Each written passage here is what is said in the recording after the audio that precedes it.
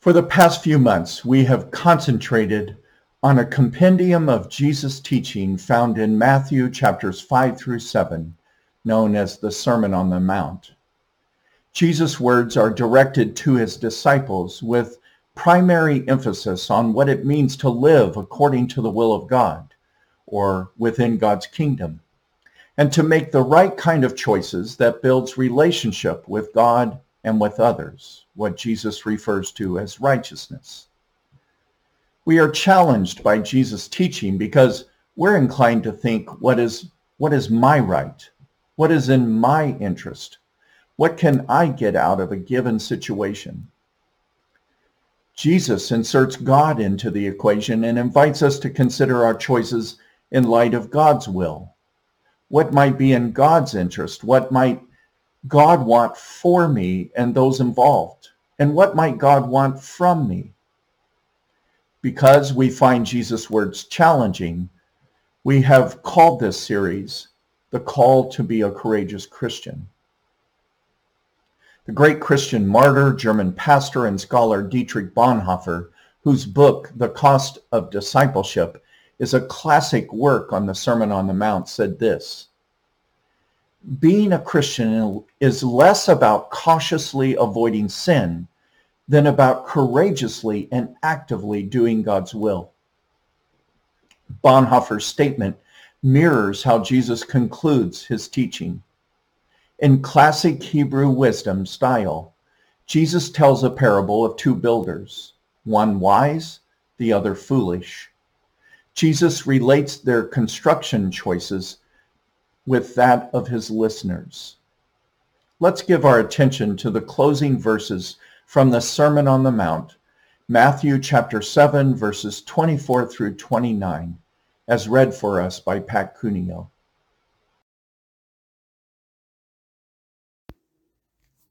Hear these words of Jesus about how we might respond to his teaching. Therefore, everyone who hears these words of mine and puts them into practice is like a wise person who built their house on the rock.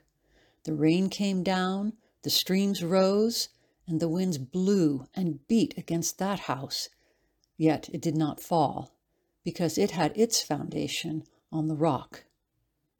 But everyone who hears these words of mine and does not put them into practice is like a foolish person who built their house on sand. The rain came down, the streams rose, and the winds blew and beat against that house, and it fell with a great crash. When Jesus had finished saying these things, the crowds were amazed at his teaching, because he taught as one who had authority, and not as their teachers of the law.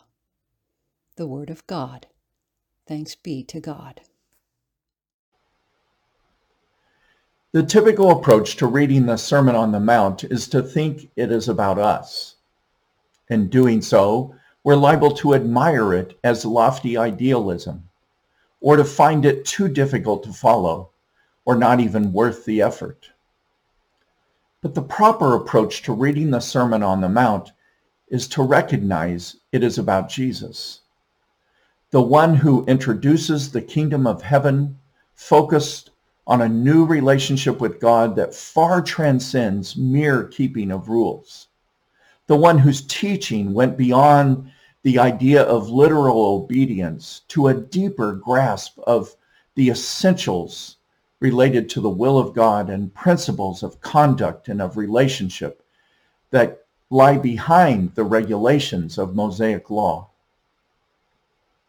The word that best describes Matthew's theological perspective throughout his entire gospel is fulfillment. An oft-repeated phrase is, "This took place to fulfill what the Lord had spoken through the prophet." And the progression of Matthew's narrative reveals Jesus as Israel's Messiah, which is met with some belief and a lot of unbelief. Biblical scholar R.J. Banks says this theme of fulfillment is the way to understand Jesus' relationship to the law. He states, "It's not so much Jesus' stance toward the law that Matthew is concerned to depict. It is how the law stands in regard to him as the one who brings it to fulfillment, and to whom all attention must now be directed.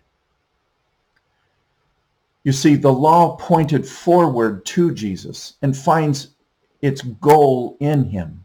So from now on, the law must be understood and applied only in relation to Jesus.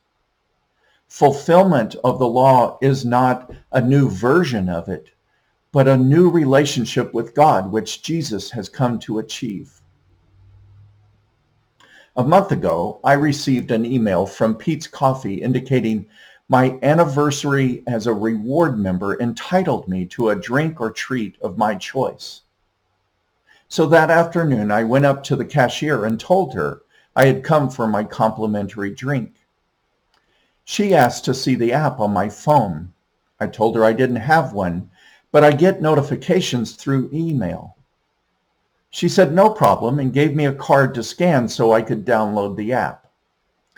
When I did, all that popped up was a QR code, something that looks similar to this. I looked for some other drop-down or setting on the app that might have the message that I had received via email, but there was none.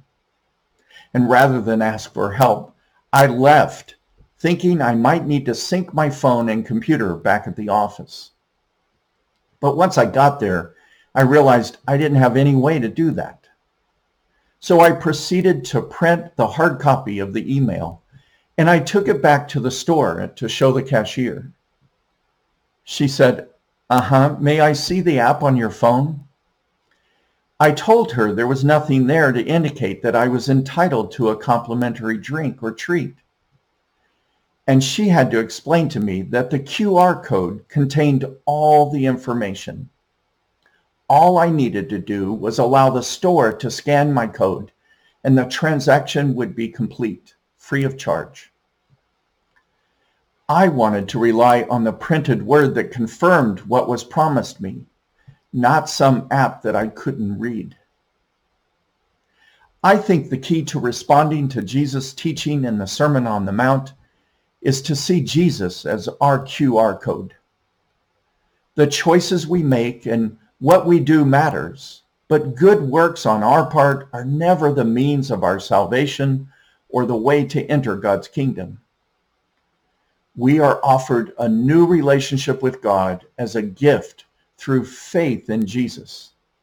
Then, having received this grace, our desire is to do what Jesus teaches, which results in good works that brings glory to God.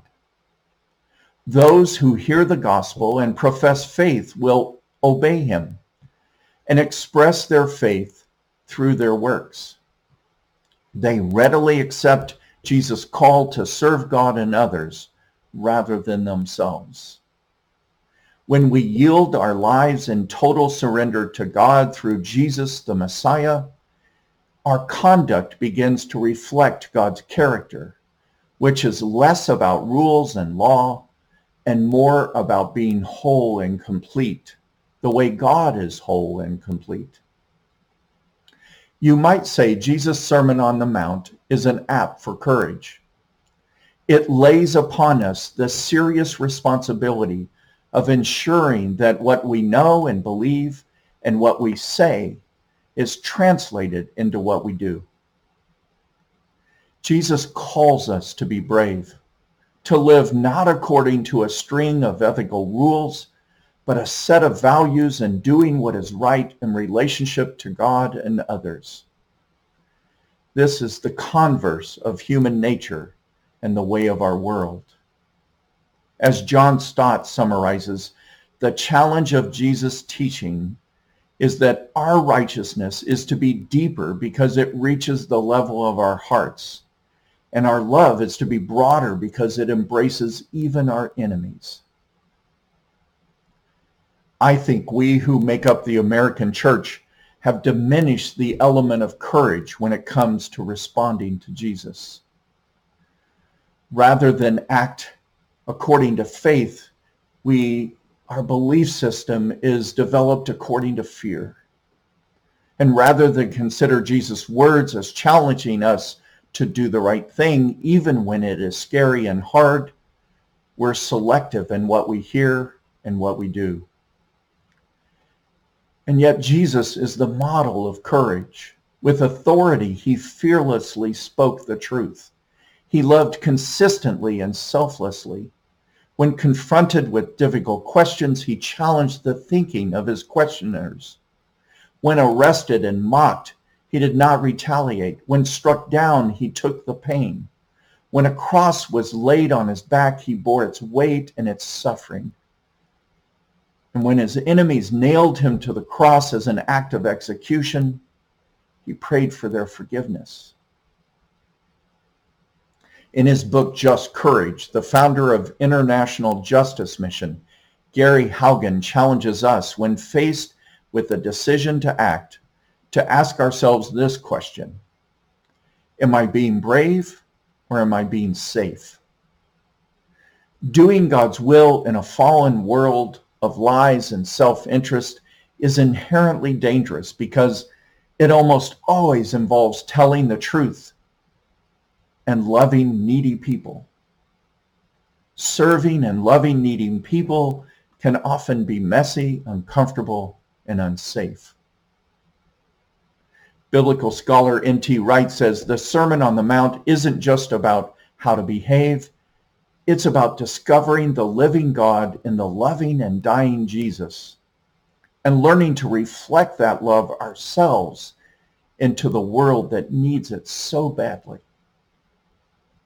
The question we must ask ourselves is, do I reflect my faith and trust in God by being safe or by learning to be brave? May ours be the conviction of the one who said, I'd rather die in the will of God than live outside it. Amen.